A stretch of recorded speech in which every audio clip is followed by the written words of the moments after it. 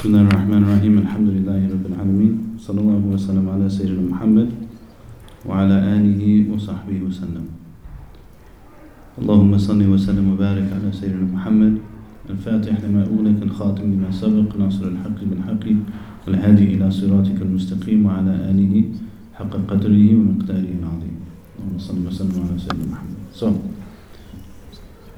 this is a one-off session because we have our end of the year thing next week. So the idea behind this was just to have one session where share some thoughts on this topic. I recognize that in covering this topic, I'm putting myself in the line of fire because mental health is like such a pervasive topic at this point that it's kind of like so many other things, you have to choose which camp you're going to fall in. So you either fall in the camp of people who everything is mental health, or you fall in the camp of mental health doesn't exist. And if you try to say anything in between, then the people on the various camps will just feel tension until they figure out which side they're putting you on. And then it kind of resolves itself. So that's hopefully not what we're doing here today.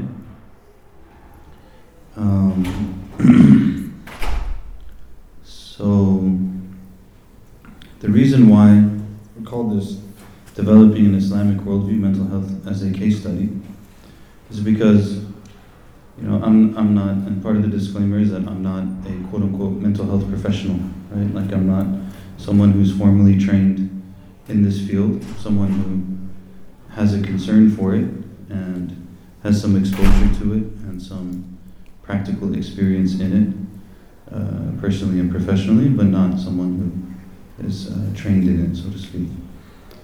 That being said, the idea is not to present some sort of expertise on mental health. The idea is mental health as a case study on the concept of developing an Islamic worldview. So my concern more is with the idea of developing an Islamic worldview. And that's something that obviously Sheikh Fuad has taught his class about and has been a regular course of conversation here.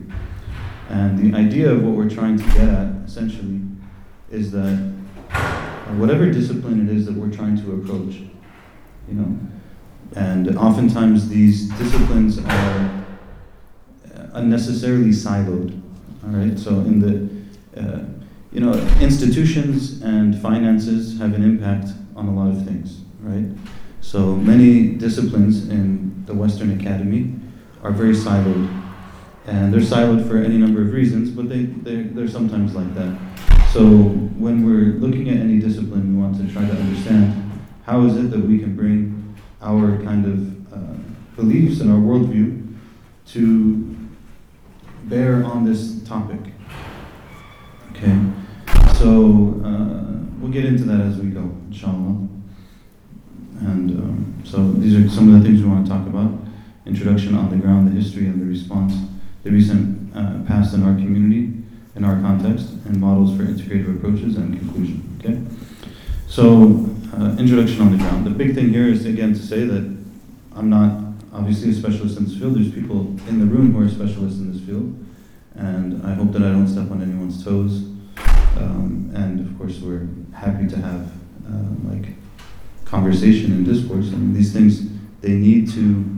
Actually, what we're going to see in the course of the presentation, inshallah, is that there's a discourse and a conversation around these topics for the last 50 to 60, 70 years, right? So, and certain things have changed over that time that have opened up new possibilities, even in the secular realm. But it's an ongoing conversation. And a lot of the things that are difficult to understand, that's what they need. They don't need single person to have the all-ending opinion on something, but for us to share ideas and to engage with them sincerely and to try to have some back and forth and some conversation, okay? So, like I said, the reality is that mental health and discourses around mental health are everywhere around us now. Our especially in social media, you see it all over the place, right? And we should recognize that for better or for worse, some of what we do on social media, a lot of it is essentially we're subjects of marketing, right? So we should just always keep that in mind. It's not necessarily that everything around mental health is a marketing scam or something. I'm not saying that. I'm just saying that we should keep this in mind. But it's everywhere. It's in our social media, it's in our institutions, it's in our popular culture, it's in schools and all of these other places, and oftentimes for good reason, right? The reality is that many people go through any number of things, and some of the early Muslims, they commented on this. One of the people whose work will get mentioned as we continue is Abu Zayd al-Balkhi. Abu Zayd al-Balkhi lived, I don't know, probably 900 years ago or something. And one of the things that he says is that he talks about mental health illnesses in the context of his work on physical illnesses. And he says that in physical illnesses, they affect people at different times, and then they pass, right?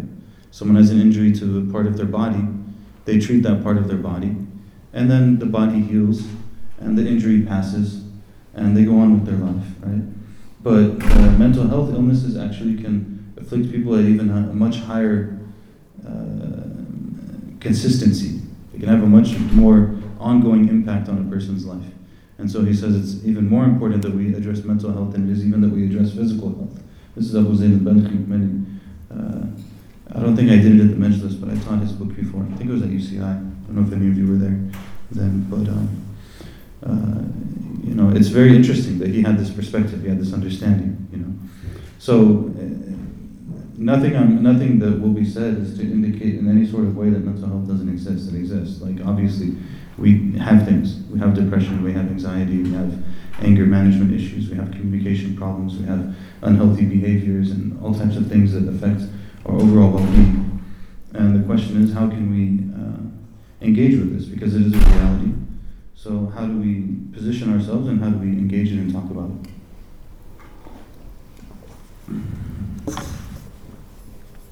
I realized that I didn't actually start the recording. And I don't even know how to get to it. That's not how I get to it.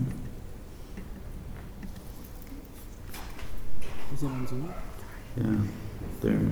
Let's see. I don't know why the window doesn't pop up.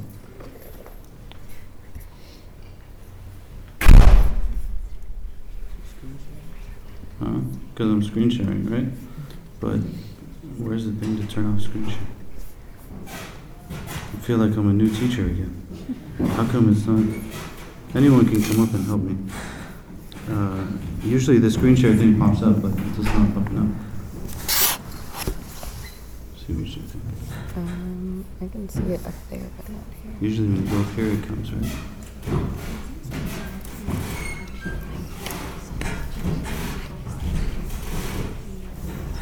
But you're looking for the recording.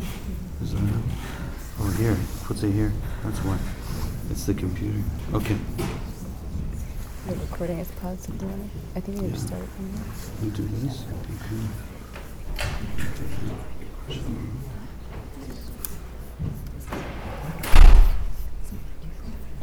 Recording in progress. Well, the good news is that whoever watches the recording is going to miss all the disclaimers.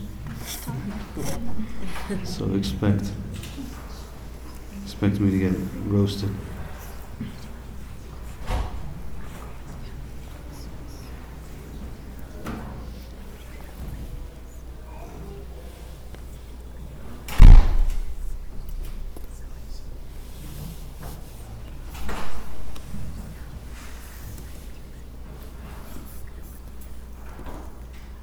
All right.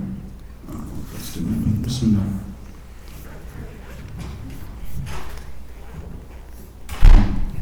Still good? All right. So let's just start, inshallah. Okay. So these are the two works that I would suggest people who are interested in mental health, and so definitely if you're practicing in the field, you need to read these books. They're not exactly the same, okay? So what is the difference? This one, Islamically Integrated Psychotherapy, Uniting Faith and Professional Practice, both of them are like collections of essays. This one is you could say, a little bit broader. So the idea here is, how do we integrate Islam into professional practice of mental health? But it's not really putting any sort of framework to how to do that. It kind of like brings different people, and they talk about different ways that they have personally done that in their practice, right? So it's not like presenting a particular model. The second one, this one, is actually presenting a fleshed out model of how to do this. And that's what they're calling this traditional Islamically integrated psychotherapy. And the reason why they titled it this way is because they want to be clear on what their sources are and why they're doing what they're doing and how they're fleshing it out. And so the first couple chapters introduce the idea, and then there's some historical chapters, and then there's some chapters at the end that kind of focus on different parts of the model and how the model can be applied in different ways. This is very impressive. This second book is produced by essentially the people who are behind, or some of them were behind, Khalil Center. Some of you may be familiar with Khalil Center and the work that Khalil Center does. I mean, essentially this is what happened with Khalil Center, is that Dr. Human, Allah preserve him, he actually wanted to be a sheikh, but his life path kind of put him on the trajectory of psychology and the study of psychology, and so he, from the beginning, was trying to figure out, how can I integrate these things? And how can I study my religion, but also study my field? He's a Saidi, and so he started Khalil Center, and he tried to come up with this model, and they brought people together trying to flesh it out in different places, and mashallah, I have different branches around the country providing these kind of mental health services and counseling services to Muslims, right? So probably some of you are familiar with Khalil Center. So we're going to look at a couple of things from each of these. But before we do, well, as part of how we do, we look at, so the first idea is the history and the response. And actually this is going to be largely taken from the introduction of this book. So the reason why I want to do this history piece is because when we look in the community right now, outside of the broader community, but like in the Muslim community, you have kind of like two approaches. You know, you have people who were born and raised here and educated here, and they usually are kind of like, don't really have an issue with mental health and therapy and stuff like that. You know, you ask them, should you go to counseling? And they'll be like, yeah, counseling's not a problem. If you need counseling, you go to counseling. It's okay. Of course, you have some people who resist, but generally speaking, people have some level of familiarity with it, some level of openness to it. And then you have another segment of the community, sometimes more immigrant-based, which is not to like create problems between groups or something, but tend to be more immigrant-based, who are kind of like very skeptical of mental health, very skeptical of going to therapists. You know, you talk to them about, and you know, we've probably all heard these things. Even just recently, I was in a khutbah, and like between the lines, the sheikh was basically saying, there's no such thing as a counselor. You don't need a counselor. You just need this hadith. And then I spent the whole khutbah trying to understand which hadith he's talking about. I couldn't figure it out. It was like the weird, strangest experience, you know. And but anyways, you know, so you'll still hear this stuff all the time. And so what's some of the history behind this? So the way that, and again, this is not meant to be like all exhaustive. It's just meant to give us a little bit of a taste. So first, they talk about very briefly the history of this, the intellectual heritage and mental health. And so they talk about Abu Zayd al-Balkhi, which I mentioned in the 9th century.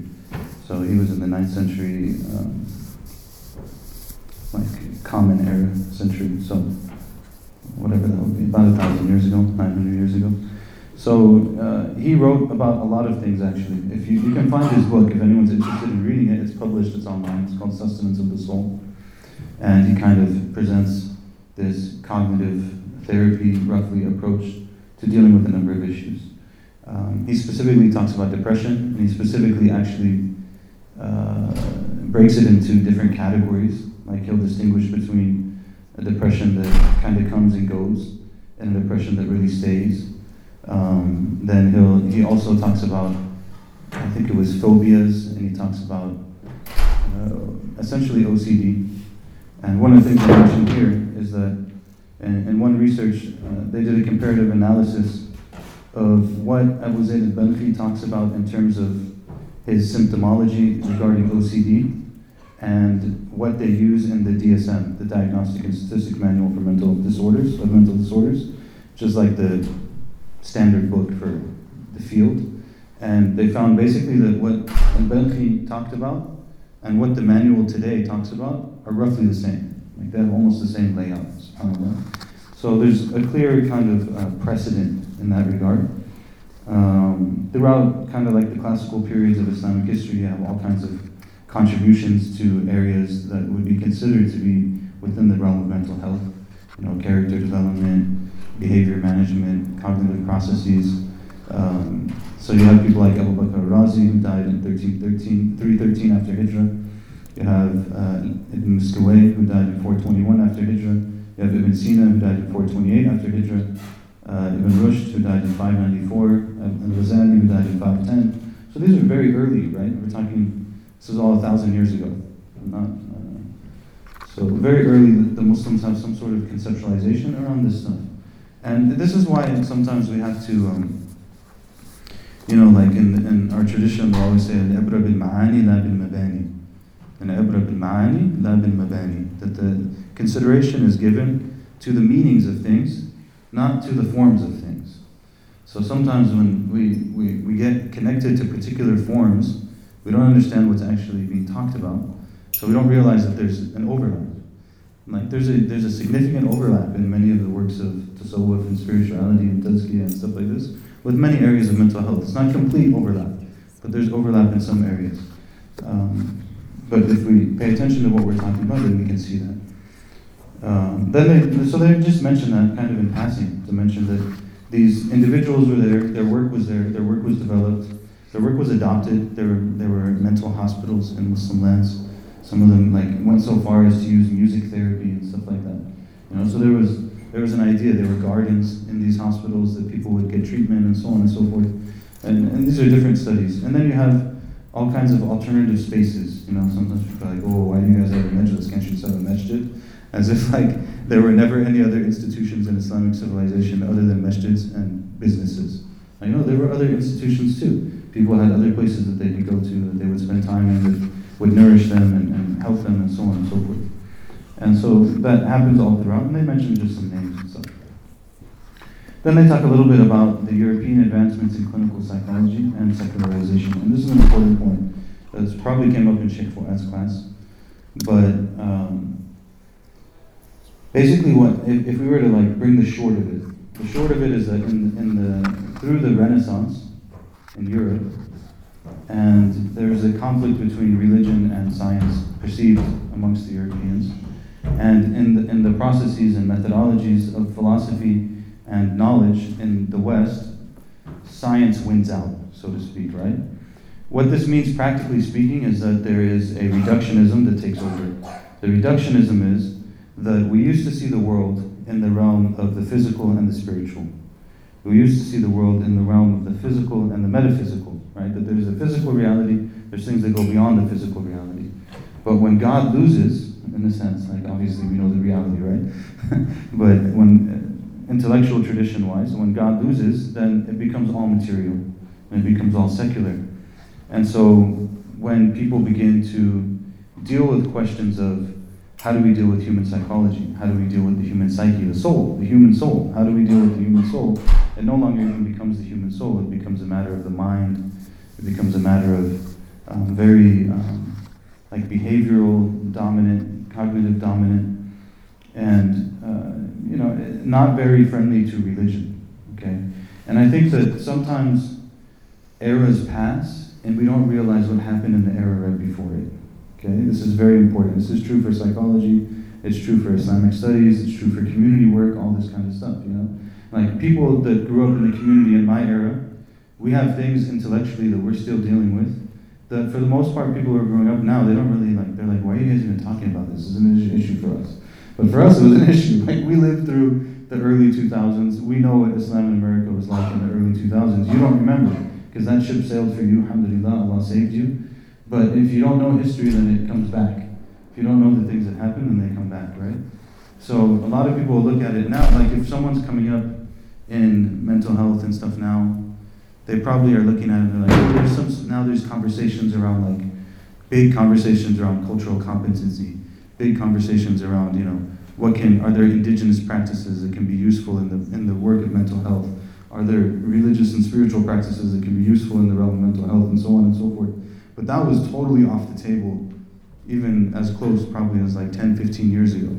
So we have to keep this in mind, that we don't just like experience things in our moment right now and there was nothing before it. There were things that happened before it.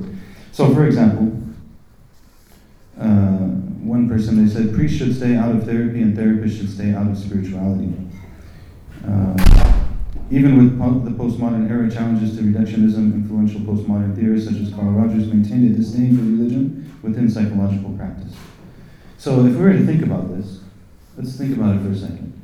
What is a person trying to do in mental health or psychological practice? They're trying to bring a person from a certain state of being, essentially, to a better one, whatever it is that they're dealing with.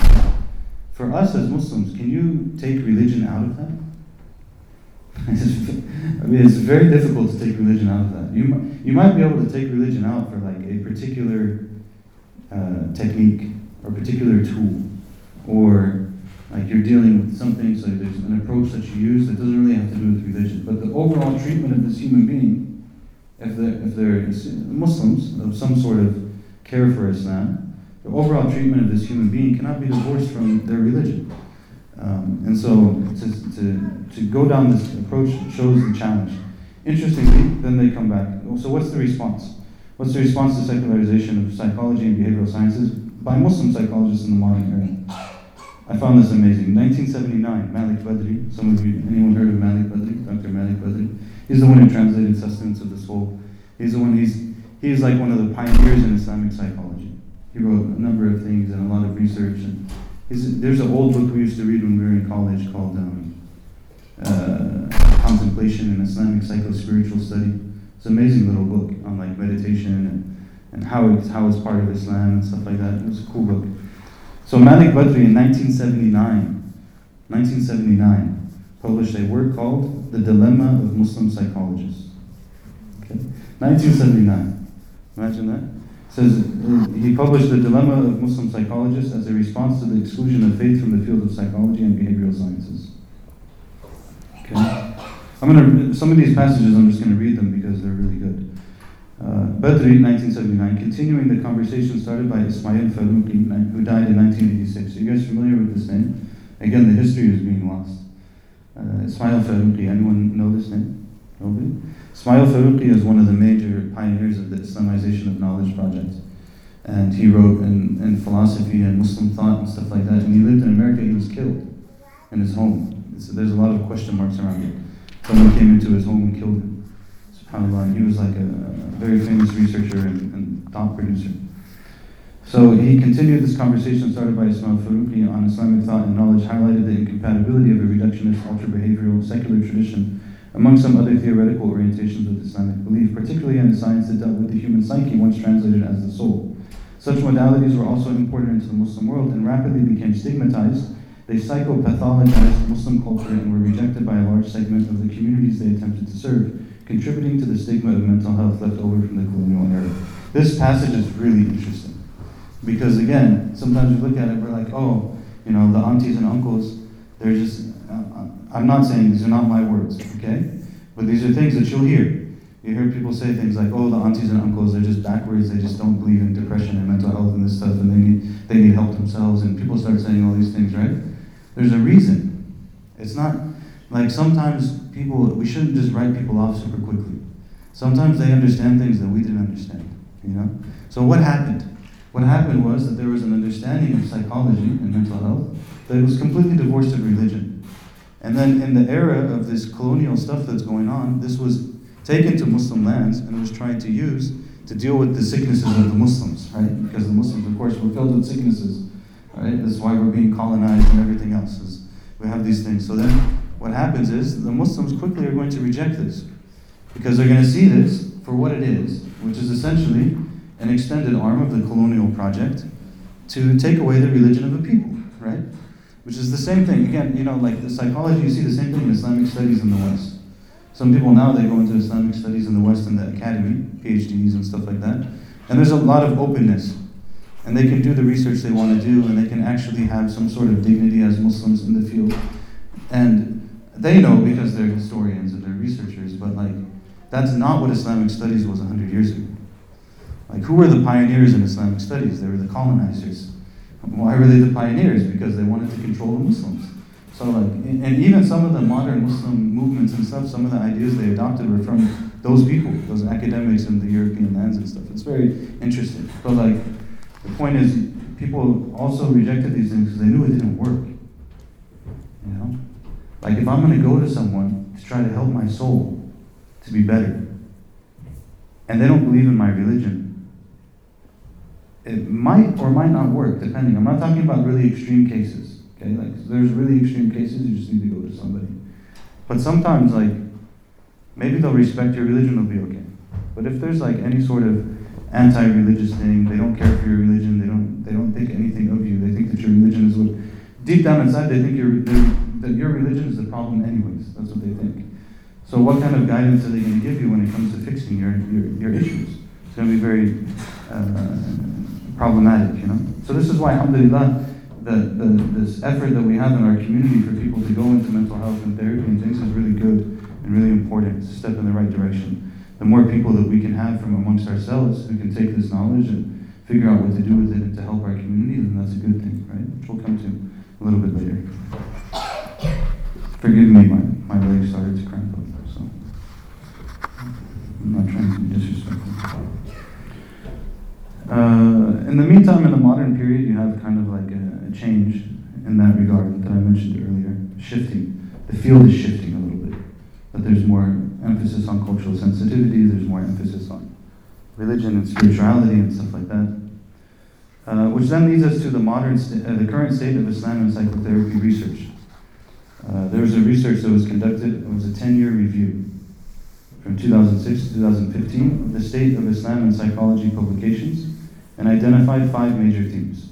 Okay, 5 major themes for publications in the field. Number 1 is unification of Western theories and Islamic practices. Number 2 is historical accounts of early Muslim scholarly writings on psychology. Number 3, development of Islamic theoretical models. Number 4, development of practical interventions and techniques. And 5, psychological scales and instruments normed on Muslim populations. Which now brings us to this issue of why did we say an Islamic worldview rather than a Muslim worldview? Okay. The simple answer to that is that a Muslim can have a worldview that's not Islamic. Correct? A Muslim can have a worldview that's not Islamic. They're a Muslim, and they have a perspective, but it's not necessarily true that their perspective is grounded in Islam. Right? So, and this is a challenge that we have to face, right? In all of these fields.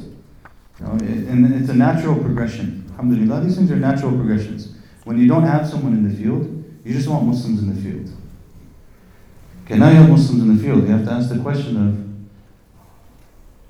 just because they're a Muslim, is that affecting their practice in any sort of way? Like, do they actually have any sort of grounding in the religion that allows that to come to bear on their professional practice, which is extremely important. Because, the reality is on the ground for all intents and purposes. Therapists are like almost they're like the new sheikhs, And I understand that because, a lot of sheikhs don't always give the best guidance. So I get it. Like, you go to someone who has some sort of practice and they have a field and they have guidelines and protocols and there's something around it, so you go to them. I understand it, but if we should also want people to develop their professional skills, right? And in Islam, not just in therapy, right? Because if you're going to counsel me on, again, in the end of the day, a person is counseling you on your behavior, on your heart, on your overall well-being. I want them to be able to bring Islam into that. Otherwise, I could ask them, like, I have this addiction problem with a particular tool or whatever, but it's not going to be a holistic kind of intervention. Largely, most of the publications were in number 1 and number 2. And number one was like the unification of the theories and historical accounts. These are good, but they don't actually take us to the meat of the matter. And less publications happen on development of Islamic theoretical models and development of practical interventions and techniques. So if we think about things like there's layers to things, right? If we're looking at, okay, here's some Islamic practices and here's some Western practices, and where do they match or not? Okay, you're dealing like very high, but we actually want to get lower. So what is the actual philosophy and theory behind the model that I'm using? And what does that mean for my treatment of people? Are you guys following what I'm saying so far? Or is it like in left field? It's okay? All right, and then that leads them in the introduction to the model that they're going to present in the book, okay, which we're not going to do right now. All right, next slide. These are really sophisticated slides. I told you I prepared slides so much.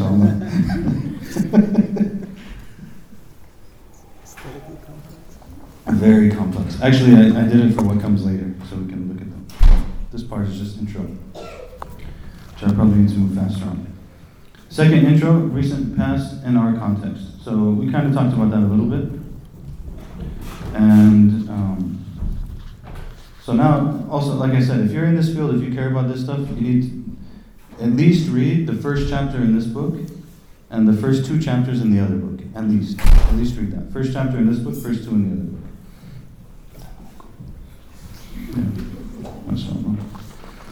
So the first chapter in this book is written by Dr. Abdullah Rothman. It's a pretty cool name, actually. Abdullah Rothman.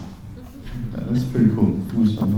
Dr. Abdullah Rothman. He's produced quite a bit now in this field, and he's kind of well known in the field of Islamic psychology. So his first chapter here is interesting. He worked with them also on this book, but it's not quite the same. So there's some things that I want to mention from this chapter that will kind of give us a little bit of background to. So I'll read some passages and then we'll move on. He says, for example, the title of the chapter is An Islamic Theoretical Orientation to Psychotherapy. An Islamic Theoretical Orientation to Psychotherapy. He says, I like to make a distinction between Muslim psychology and Islamic psychology. Muslim psychology focuses on how Muslims think and behave. It is primarily a culturally adapted approach to Western therapy that incorporates language, customs, and culturally relevant sentiments into the therapeutic process. Okay? Then he goes and says, in my understanding, Islamic psychology is an indigenous approach to the study and understanding of human psychology that is informed by the teaching and knowledge from the Quran and the prophetic tradition. Alright, so this is different. So now what is Islamic psychology actually? It's an approach to the study and understanding of human psychology based on the Quran and the guidance of the Prophet sallallahu alaihi wasallam. He continues after this. This is a good paragraph. It's quite long, so try to focus. As practitioners, when we are trained in theoretical orientations that are based in secular conceptualizations of the human condition that do not necessarily include a recognition of the existence of a higher power, much less any specific understanding of the person in relation to God, we are left to our own devices to incorporate these conceptions into our work with clients. So he's saying our training doesn't include God, but we believe in God. And because our training doesn't include God, when it comes to our own practice, we're left to figure out how we're going to do that. But we're left to our own devices. While this may seem straightforward, it can wind up being a patched together, integrative approach to therapy, and not an overt theoretical orientation.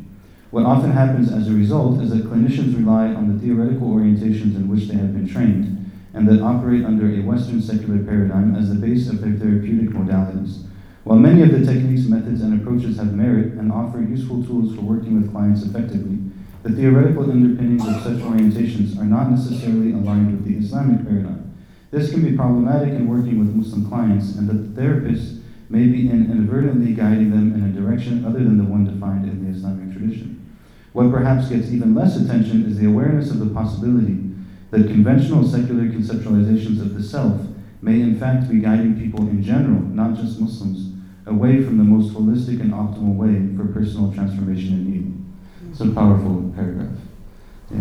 What is he basically getting at? He's getting at, and he'll say this later, is that who's the healer? A Shafi. The healer is a Shafi. And who gives us guidance as to how we can heal ourselves and how we can be whole and how we can live the best life that we can possibly live is Allah and the Prophet sallallahu alaihi wasallam.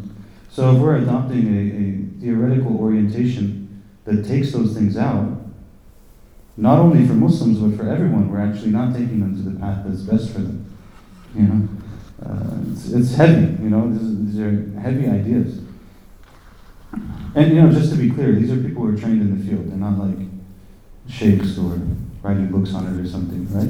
And these are people that spend their life in this field. Even he tells his own story that his grandfather was actually a colleague of Skinner, behavioral psychology, and his grandfather, when he died at his death, he told him, "I wish I had paid more attention to religion and spirituality and how it affects human psychology," and how he kind of picked up the mantle of his grandfather and it led him eventually to Islam. It's a cool little. We can't go over all of it, but it's a very interesting chapter. He says that much of what conventional psychology has become is strictly about studying the brain, behavior, and attributes of the human being that are tangible and measurable, a realm of study that leaves very little room for something like the soul. But the soul is part of it. He says, my training in Western psychotherapy gave me access to a wonderful toolkit of approaches to counseling clients. For example, techniques of engaging clients in self-reflection, skills of active listening, and therapeutic techniques that elicit clients to open up in order to gain access to their inner process and thus be better positioned to help guide them toward treatment goals. The treatment goals, however, and my approach to psychotherapy from an Islamic paradigm are different from the Western conceptualization of therapy, and therefore need to be reoriented in order to use those techniques and skills in Islamic psychotherapy. So he tells you more about what that means now. Unlike some Western approaches to therapy, my goal is not necessarily to get the client to where they want to be, as that is not as important as them wanting what is best for them. So again, now, you have to really think about these things. We can't just, it's really deep. It says in the Quran, you may hate a thing and it is good for you, and you may love a thing and it is bad for you. And Allah knows while you know not.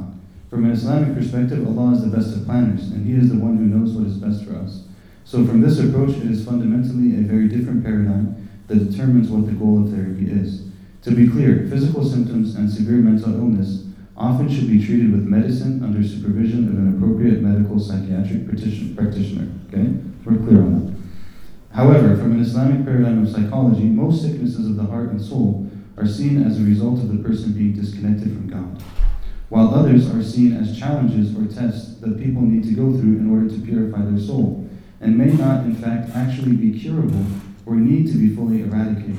Thus, an Islamic approach to psychotherapy can often help reframe client struggles in light of spiritual growth, regardless of the client's particular beliefs, and can often work well in tandem with medical interventions.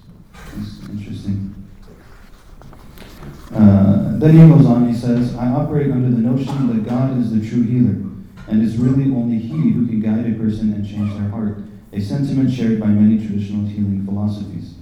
Since my job is to be a conduit for that connection to God, this is an academic work, just, so if you want references and stuff, he gives references. I'm not saying them all the time, but he's referencing such and such in this year, and such in this year, their publications and everything else. Since my job is to be a conduit for that connection to God, the best thing I can do to be an effective practitioner is to get out of the way.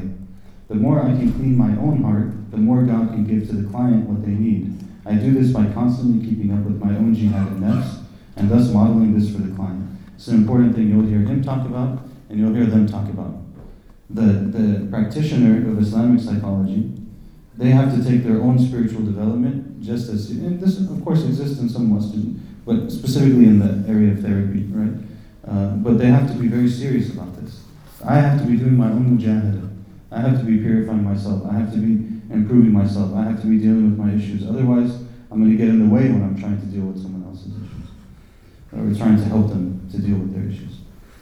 People tend to take guidance easiest from those who are living examples, as it is more relatable.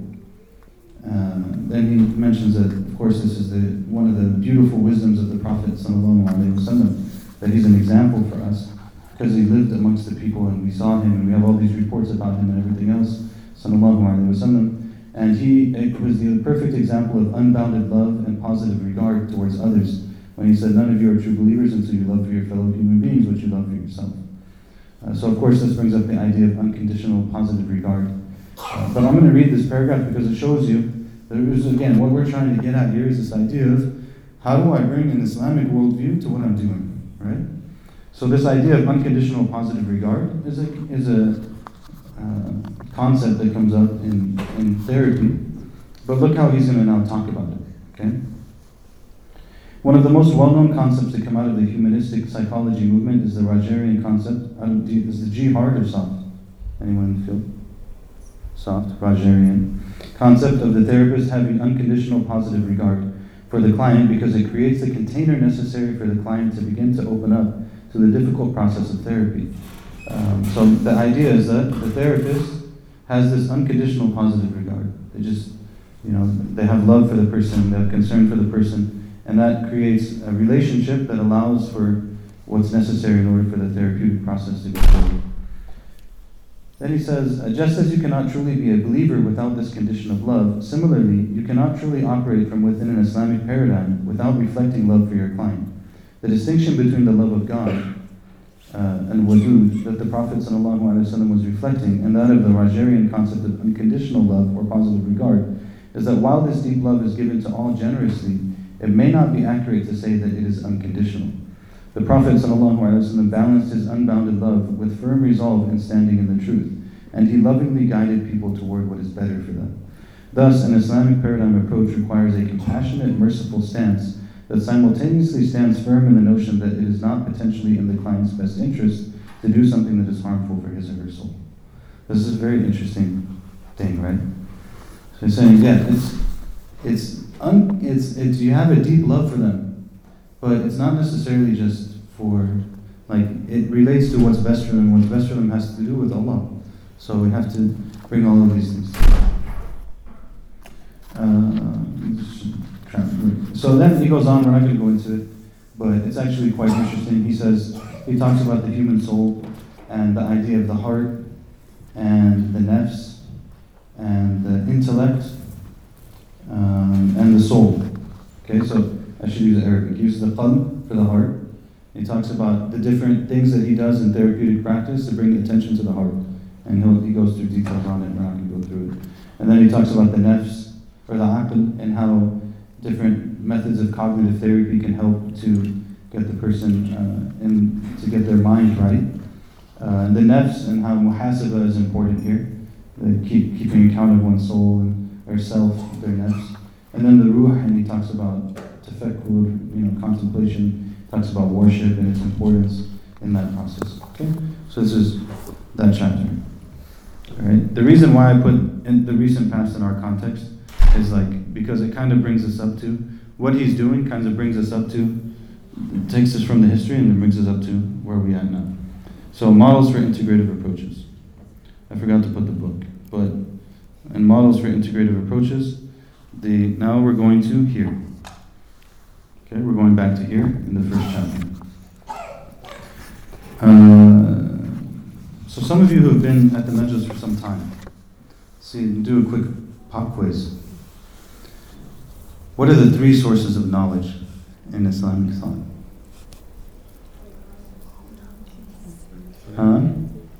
Anyone? We won't make fun of you if you get the wrong answer. Inshallah. Anyone? Three sources of knowledge. Three sources of knowledge. Experience. Okay, experience is one. Anyone else? Aql is two. And wahi is three. So in the books of theology, oftentimes they'll start with this idea. This idea is very important. So what is your epistemological framework? How do you get to knowledge? To put it simply, where do you get knowledge from? And essentially the Muslim worldview is you get knowledge from three sources. One source is pure intellect, aql. Pure intellect allows us to come to certain understandings about the world and about existence purely out of the mind. Okay, it doesn't require anything else. So the common examples that are given in this regard are that, like, no one has to tell you that someone's son or someone's father is older, that the father is older than the son. It's very interesting. I've been doing this for a while now, and I noticed something really interesting when it comes to the aql, because for the most part, Western civilization has now settled only on experience/observation. We only do observation experience. And we resist, of course, revelation is out, and we resist the aql too. So, because I've been teaching this in the school, and every single time, someone in the class will say the same thing. So I'll tell them the mind will give you certain things, you can't argue with them, they're absolutely true. And then I'll say, for example, the son is younger than the father. And they'll be like, no, what if they're like adopted or they're a stepson? I guess, look at how you're trying to escape, because you don't want to recognize that there are things that are absolutely true. They're non-negotiable. The son is younger than the father. It's non-negotiable. They'll come up with like some play on words. And then I'll tell them, the square cannot be a circle. They're like, no, you can make a square if you do this to it, you can make this square. I'm like, no, you can't. You can sit here and argue with me as long as you want. You cannot make a square a circle, and you cannot make a circle a square. And this is absolute fact. And this is aql. The mind tells us certain things. Okay? This is one area of knowledge. Second area of knowledge we get from revelation, from the Quran, from the Sunnah. Sometimes they'll say it's khabr sadiq, that it's a truthful report. And of course, the Quran is a truthful report, and Sunnah has truthful reports in it. Sallallahu alayhi Sahih. And then the third one is observation, which is basically like, we look at the world and we observe things. Whenever we drop something, it falls, and it falls at a particular speed. And when things are exposed to fire, they burn. And if you get wet, it makes your clothes a little bit heavier. And like, there's things that we observe, and we know that they're true. This is a source of knowledge as well. So we've talked about this, and there's a reason why I'm bringing this up now. You'll see, subhanAllah. And hopefully you'll understand like why we do the things that we're doing in some of these classes. So that's number one. Number two, question is, what are the core components of deen? What are the core components of deen? I give you a hint. They're taught to the Prophet ﷺ and the Muslims in a particular hadith that involves the angel Jibreel alayhi salam. So what are the core components of deen? Islam, Iman, and Ihsan. Islam, Iman, and Ihsan. And Islam refers to the outward actions, and Iman refers to our beliefs, and Ihsan refers to spirituality. And that becomes, in Islamic studies, Islam becomes fiqh and usul fiqh, science of the law, and Iman becomes aqidah and ilm and kalam, philosophy and thought and belief, and what do we believe and why, and how do we respond to others and everything else. And then ihsan becomes basically tasawwuf and tazkiyah and matters of the heart. How does one purify their heart and improve their heart? Okay? So, all of that being said, I don't know why this keeps disconnecting and connecting. Recording in progress. Thank you, Hajjah. Can you go back to this thing? Okay. Now we get to this chapter. This chapter is called Foundations of Traditional Islamically Integrated Psychotherapy. Now, I want to be clear. My point in going over this chapter is not that like you need to be convinced by it and adopt it as a methodology for dealing with mental health. That's not the point. The point is to understand how people who are very serious Muslims are trying to ask the bigger questions around how do we deal with the human being, and how do we improve the human being, and how do we integrate our religious teachings and our religious guidance into our process of doing that, right? It's an example. You don't have to follow this model necessarily, but it's an example of a model, okay?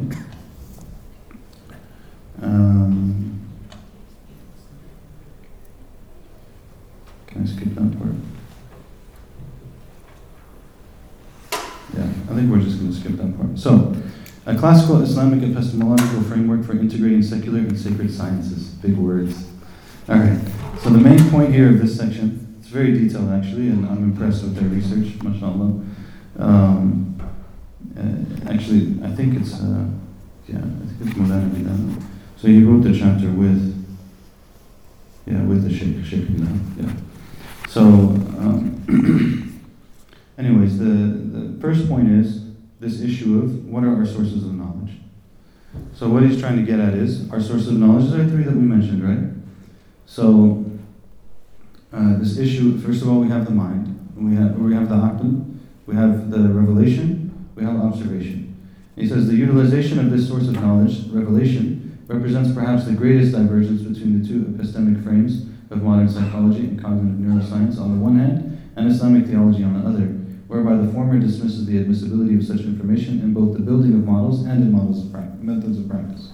So we have two issues here. One of them is, what is the model? Second one is, what is the method of practice? So obviously, if you're taking a secular approach, revelation is not part of how you're going to develop your approach, right? But for us, in anything that we do, these are the three sources of how we develop our framework. We develop our framework through sound intellectual thinking. We develop our framework through revelation. You know, the Prophet ﷺ will he gives us. I mean, how many times in the Quran is the Prophet ﷺ referred to as وَيُزَكِّيهِمْ? That the Prophet will come and the Prophet will purify them. And part of this, the Prophet is the person who helps the people to become better. So clearly there's going to be things in the revelation that help in this process as well. And then there's going to be observation, which we don't have any issue with, right? If there's, and that's a lot of what modern mental health is built upon, is that there's things that have been observed to be effective as practices and interventions for different illnesses and pathologies, and we can use them, and alhamdulillah, we're okay with that, right? But as a baseline, these are our three sources, okay? Thus, in an Islamic epistemology, objective facts do not have a particular cultural origin. Scientific findings that can be safely regarded as objective fact, regardless of their Eastern or Western origin, are not to be disputed or hastily assumed to be at odds with divine revelation. So Muslims don't have an issue with this, you know. Like, for example, you see it very early. Allah created everything in creation in 6 days, right? Basically all of the commentators will tell you that 6 days is not days like 24 hours. Because they know this. They know from the observed, even then, they know from the observed reality that the universe wasn't made in 6 periods of 24 hours. And they know that the Arabic language, ayyam, allows for multiple interpretations.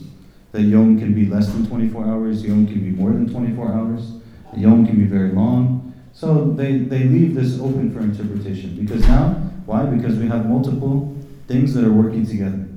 The revelation is giving us information, observation is giving us information, the aql is giving us information. We balance all of them together to come to conclusions on things.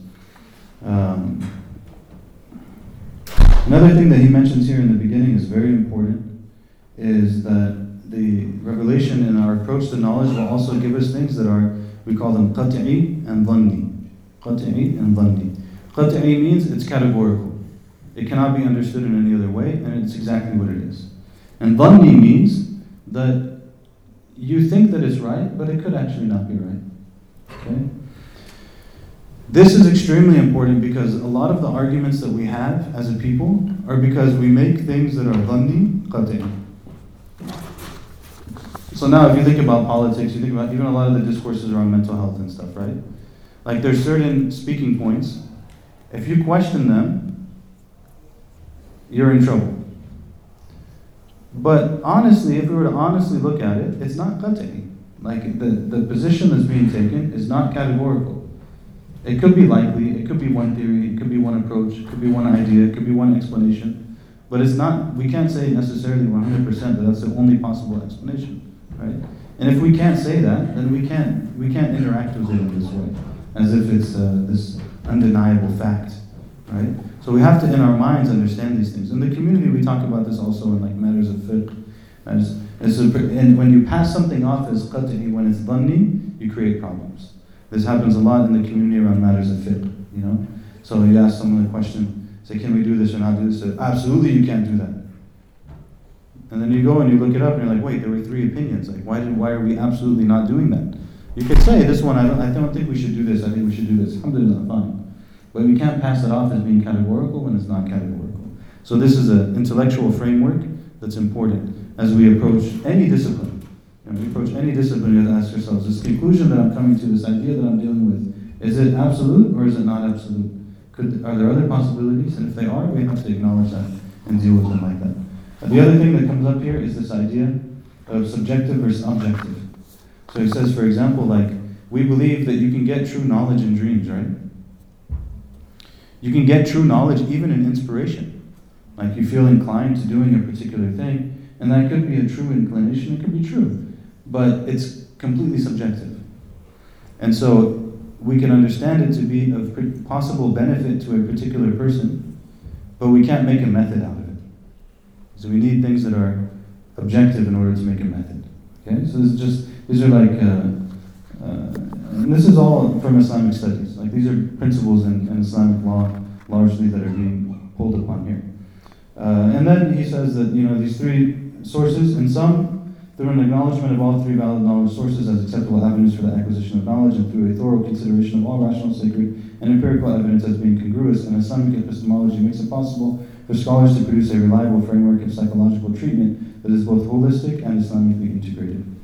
Okay? Since compelling empirical evidence is not at odds with sacred knowledge and Islamic epistemology, and rather is an important aid in understanding sacred texts and in the adjudication of Islamic ethics and law in the context of the behavioral sciences, empirically evidenced modalities of treatment, understandings of the human psyche, and biological bases of psychology are critical contributors to the integration of the sacred sciences with psychotherapeutic models and methods. Very nice paragraph, mashallah. Okay, then they go on. The three things that needs. So this is why I brought this. Okay, here's the first image. Is the one that I said. See how they put that? You have empirical knowledge. That's aql, and you have the revelational knowledge, which is the revelation, obviously, and you have the rational knowledge. And there's a meeting point of all of these places, which is what is going to be useful in the realm of mental health. But it comes from all of the sources. Okay. The next one also, they do the same thing. They talk about, these are different words for it. So fiqh al-batin would be ihsan, and the fiqh al-akbar would be iman, and fiqh al-zahir would be Islam. So basically what it's saying is, you have these three sources also. All of these are going to come together and be a means by which we come to conclusions on how to deal with issues of mental health. Then they give this thing, I don't know if you can see it, but I'll read it to you. It's pretty interesting. It's the range, and I'm going to just probably summarize a little bit now because you guys' eyes are glassing over. There's so many good sections here. Get the book and read it. There's an important point here, and it might offend some people, but I'm going to say it anyways because it's true. A general treatment methodology articulated in the Islamic spiritual tradition is the development of resilience by means of psycho-spiritual training, tarbiyah. Tarbiyah was traditionally conducted by spiritual mentors, sheikhs or murabbis, individuals who themselves would have undergone a lengthy and rigorous course of psycho-spiritual training under the spiritual mentorship of their own sheikhs. This lengthy but often informal mentorship process resulted in their acquisition of spiritual coping mechanisms that allowed them to effectively manage the various stressors of daily life. The only reason I'm saying this is because the word tarbiyah, it needs to be understood in the context of the last 1,000 years, or 1,200, 1,400 years, not just the last 100 years. And, if you know what I'm saying, you know what I'm saying. If you want to talk about it, you can talk about it. But there's some ideas in our community that have very much been very reductionist in their understanding of tarbiyah. So we'll just leave that at that. So they put a thing here. One of the things that they're mentioning is that if we were to take an Islamic approach to psychotherapy, there are things that would fall under psychotherapy that don't fall under it clinically, but they would fall under it Islamically. So it wouldn't be considered, I don't know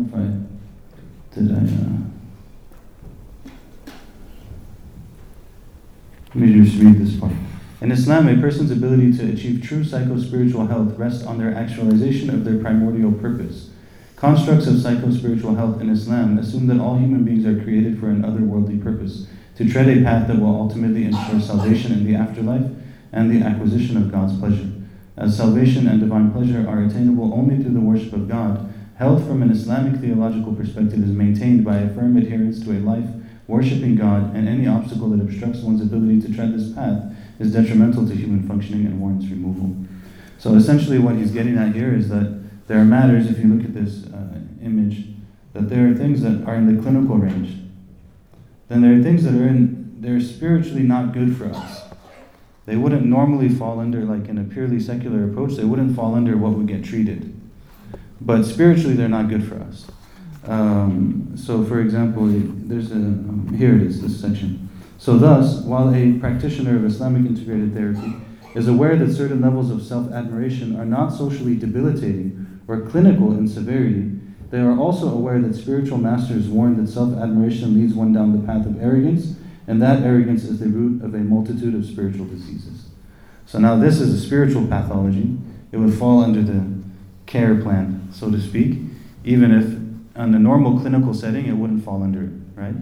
Because this person, maybe they have like a little bit of self-admiration, but that's not a clinical issue in like a purely secular sense. But from an Islamic perspective, it actually would be. We recognize that that can lead to other things that would be very problematic down the road. Move. They also make this image. This image is kind of interesting. I don't know if it's legible for you. But it kind of like shows this progression of the human being. That the human being has the heart, and the heart, if it's pulled towards animal instincts, then it goes towards a side that is more body-based, like it's more animalistic, and it's more follows the desires. And if it's purified and it's worked upon, and the intellect is used, then the soul, the spirit can become dominant, and the human being can be what they actually are meant to be, and they will, in doing so, attain a certain level of equilibrium in that process. They also have this chart, which I think is really interesting. So this is kind of like part of their model. Let me just see if there's anything else. I can put this down. Okay, I'm going to put this down. So here you have, for example, the heart. So the heart has a number of different faculties in it, say, right? So it has the aql, which deals with cognition. It has the ruh, which is the spirit. It has the ihsas, which is emotion. And it has the nafs also. It says nafs, right? Yeah. So, and then each of those will have ways. When you have illnesses that are affecting those different areas, then there's different ways that you can treat those illnesses. So for example, if you have a cognitive issue, it can be dealt with through some level of education and some level of reflection and contemplation that allows the person to shift maybe a pattern that they had in their mind. They can shift it to something that would be more sound or more correct, and that can unlock certain things for them. And then in doing that, then they can get to a point where their mind is able to really reflect properly. If they have an issue in the soul, then one of the ways to treat it would be to make certain types of dhikr. That this dhikr will treat the soul, and it will lead the person to a level of elevation in the soul. If they're emotional, he spends a lot, they have a whole chapter on that, on the emotional side, and it's a lot more complicated actually. And then the nafs side, there's mukhalafa, that the nafs calls us to certain things, and the way that we overcome that is we do opposite, and we work to overcome that with different methods. Obviously they're not going to flesh out the whole process here, but this is just a framework. I just remembered that your brother's in this book, right? He's Sayyid S. Jafri, isn't he? Yeah. Zohar's brother's in this book. Framing the Mind-Body Problem in Contemporary Neuroscientific and Sunni Islamic Theological Discourse. He's a contributor on that chapter. MashaAllah. So it's pretty cool.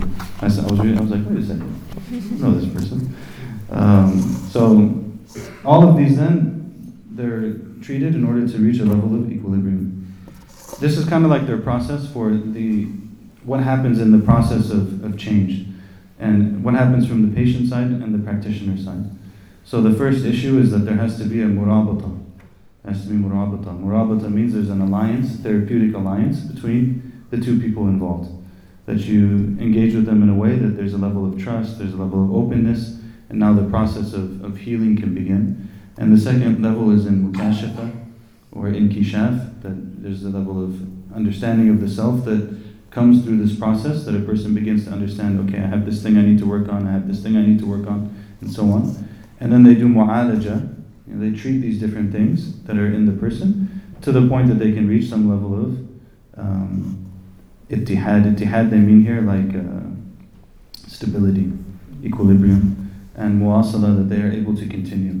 One of the things that was interesting I found in the text is that they say that in the relationship between the practitioner and the patient, part of the idea is that the patient will develop a capacity for themselves that they can overcome whatever it is they're dealing with, and then they know how to, in the future when things come up, they know how to deal with them. Because they've gone through this process and now they have the tools, like, okay, I can recognize that and I know how to treat this and now I can deal with it and I know how to move forward. And so they position the therapist here actually between the tabib, the clinician, and the sheikh, who's the murabbi, right? And between is the rafiq. And it's interesting how they did this because they bring this passage from Imam al-Ghazali. Imam al-Ghazali basically says, rahimahullah, that if the person wants to know the diseases of themselves and to fix them, then they should either have a sheikh murabbi or they should have a rafiq. So they should have a sheikh or they should have someone who is like their partner, their companion on the journey. So they position then the idea of the therapist or the counselor as the companion on the journey, that they're with the person and they go with them and they experience these things together. And they go through this, clinical pathology, spiritual pathology, normal range. Anyways, this is it. Again, what is the whole overarching point? Not to get into... the point is that we have an intellectual tradition, and we believe in Allah, subhanahu wa ta'ala, and we believe in the Prophet, sallallahu alaihi wasallam, and we believe at the foundational level that they have given us everything that we need, directly or indirectly. Part of what they've given us is that we should rely on our intellect. Part of what they've given us is that we should observe things and we should come to conclusions from them. And that's a framework then that allows us to interact with various disciplines and various ideas. And through those interactions, we can then produce and contribute things that are useful for the world. One of the things I thought was interesting in Dr. Rothman's chapter is that he says that he considers himself an Islamic psychologist, and he's clearly a Muslim. And yet, he obviously also treats non-Muslims, right? Something keeps cutting in and out. He obviously, maybe there's khair in that. He obviously treats non-Muslims. He says obviously he's not going to talk to them about Islam, but he doesn't change it actually. He might use words a little bit differently. He might use concepts a little bit differently, but the general framework and approach to how to attain this healing as a person, he's taking the same approach, right? And so, this is how, when the Muslims are grounded in these things, then we're able to actually bring our contribution to the world. But as long as, we can't just like, oh, that looks really good, let's take it, without really, we have to, they always say, قف حيث وقفوا ثم سر. قف حيث وقفوا ثم سر. Means stop where they stopped, or stand where they stood, and then go. So we have to understand, like, okay, this is what the Prophet ﷺ gave us. There's a lot here. It's not empty. And Khalil Center has been doing some really interesting things. Like just yesterday, they had a session on how Maulana Rumi talks about and treats grief in the Masnavi. It's very interesting, and they sat and they're reading all the passages from the Masnavi in Farsi and translating it and stuff. And there's some really beautiful things. I only caught a little bit of it, but I'll tell you like one piece that I caught that really was so powerful. It said when Maulana was saying that when gham, like this, like sadness and just upsetness comes to the person, then know that it's a gift, it's a guest. It's coming as a guest, and when someone comes as a guest, they take their right as a guest, and will stay for a couple days. And if it comes as a guest, and you treat it with adab, and you treat it the way that it's supposed to be treated, then eventually it'll go back to Sultan-i-Din. This is such a beautiful, like, Sultan-i-Din is like the Sultan of the heart, which is Allah subhanahu wa ta'ala.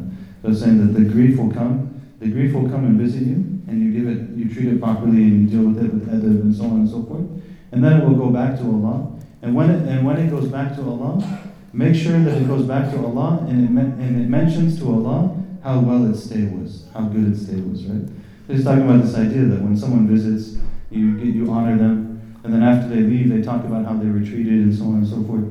So he says, when the grief comes to you, treat it with adab and treat it properly and so on and so forth, and then it will leave. And when it leaves, it will remember you that this person treated me well and so on and so forth. He's like, talking about a lot of these things, and there's stores and stores and stores for us to mine from from our tradition how to deal with these things and how to help these things. May Allah subhanahu wa ta'ala give us tawfiq. May Allah help us to develop kind of like a sound worldview in how we deal with things. This, of course, mental health is, again, the title, it's a case study. But the same thing applies. Medicine, it applies too, right? How do we understand medicine? How do we understand the treating of the human body? How do we think about the body? How do we, there's a lot of questions here. How do we think about history? How do we talk about history? How do we talk about politics? How do we think about even biology? How do we think about physics? How do we think about the discoveries that we make or that we don't make, the places that we go or we don't go? And why do we do that? All of these things will be part of how we develop our worldview. Sallallahu alaihi wasallam. If anyone has any comments or anything, please feel free, inshallah. What's the name of that organization that was talking about women? Khalil Center. Yeah. They have some sessions. Lately they've been doing different topics. How do you deal with greed? How do you deal with this? How do you deal with that? And they're the ones who are behind these, at least this book. So, inshallah. Yes. I have a big question. Alhamdulillah.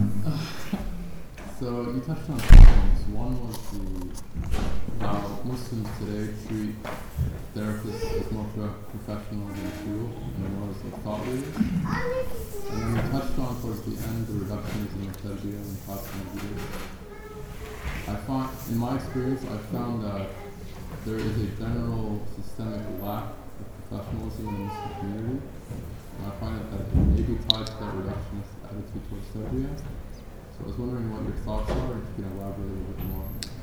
When you say Muslim community, do you mean a particular element of it, or like you say a lack of professionalism in the Muslim community?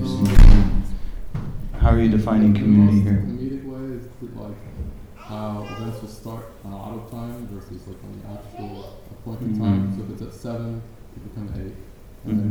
And so much so that many non-profits will work that into their schedule. So they'll announce it at 6, and they'll actually start the program at 6:30 or 7 to accommodate for that lack.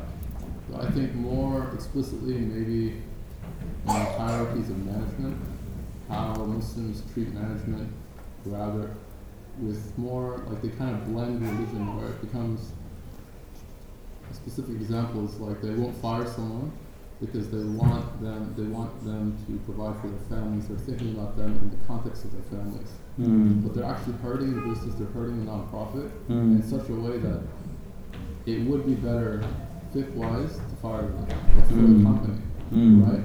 But it's difficult to do that because politeness and kindness and the religion not necessarily gets in the way, but inhibits it. Informs. So what are you wondering? So I was wondering if you could elaborate on the reductionist attitude towards tarbiyah in the past 100 years, and then also how that ties to professionals in the community.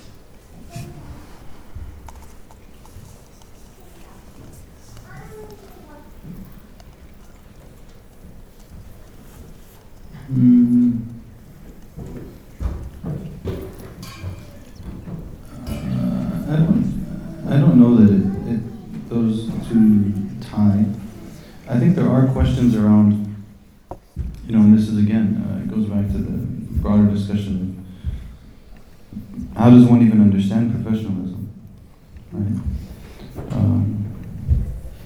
Do we understand it as being these particular things, or are there more considerations?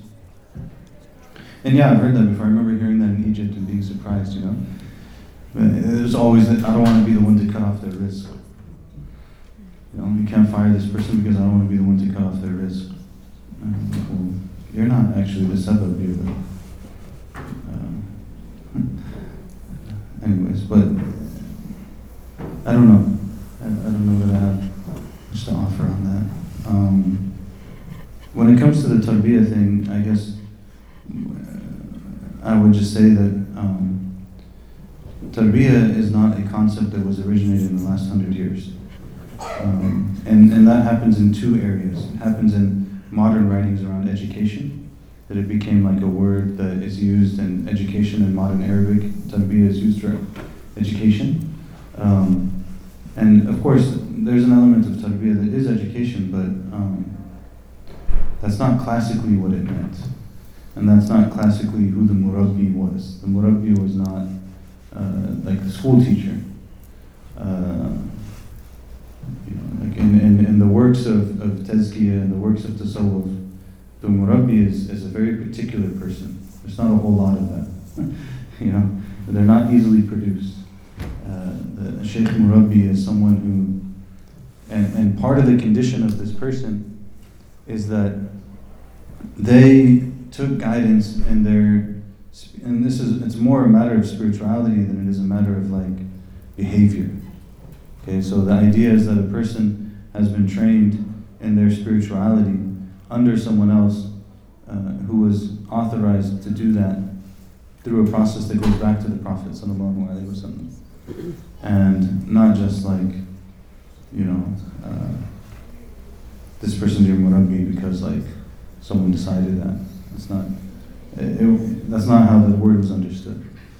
But it's a big topic. I'm sorry, you asked a big question. I gave you nothing. But I don't really have my phone. Could you repeat his actual question? I didn't hear. The question was regarding like lack of profession. The idea that the word tarbiyah has not newly originated, and what does tarbiyah actually mean, and is that connected to lack of professionalism in the community in general? In the workplace environment. Workplace environment, community settings, non-profits, stuff like that. How we interact with these things. So I think a lot of that actually is more culture than tarbiyah.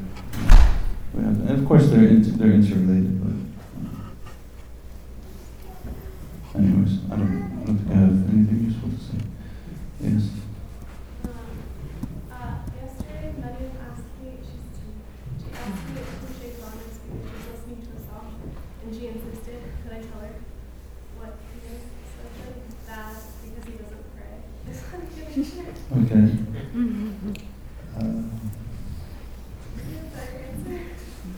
I don't know, I try to keep those conversations away from them, but she heard it and now